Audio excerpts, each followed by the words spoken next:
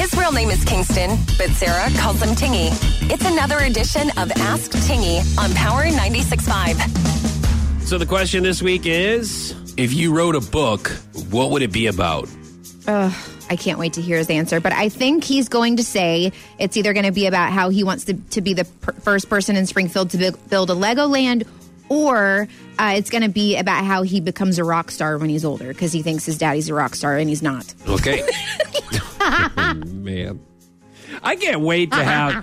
We had Jim, if you missed the show, all a part of our new Sarah's X-Files, Tingy's dad, in the studio because you guys do get along. We do, yeah. I can't wait to have him in here again just so he can stick up for himself.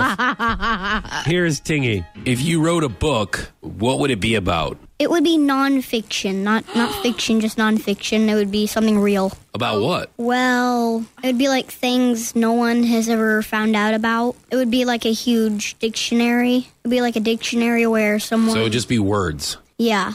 Mm-hmm. And it would be like, if they ask a question, then they can look in the book. So it would be a fiction book about words. Nonfiction. A nonfiction, I'm sorry. Mm-hmm. About words that no one else knows about. So like you're made up words. Like something that no one has ever found out about in the world. Tingy's Philosophies? Is that the name of the book? Yeah. Number one seller in my eyes, sir. I can't wait to read it. Does it come on books on tape? Yeah. Yeah. I'm not much of a reader. I have ADD. Yeah, well, I have ADHD. Yeah, right. And I may have that as well. So we have something in common. So we may want to put that thing on audio.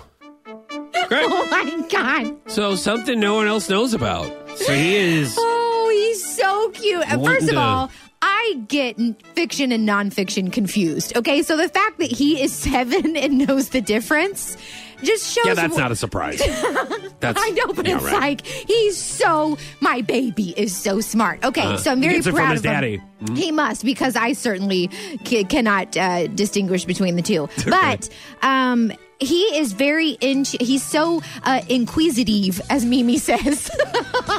So he's always wanting to, like, know about things that really nobody really knows the answer to. You know, like he wants to know if there's life on other planets and if there's another universe and stuff that I'm like... So no one knows the answers to those? Well, I mean, but not he wants really. to study it further, is what you mean. He does, but do we really know if there's life on other planets? And what if I say there's not, and then in 10 years we find out that there is? You know, so I mean, he's real into space and just he asks questions that I would never even think to ask. You know, and so I think the reason why he said that is because he wishes there was a book out there like that. You know, where he could just go and look up things that nobody really knows the answer to, but somehow somebody made a book with answers that things that nobody knows the answers to, you know?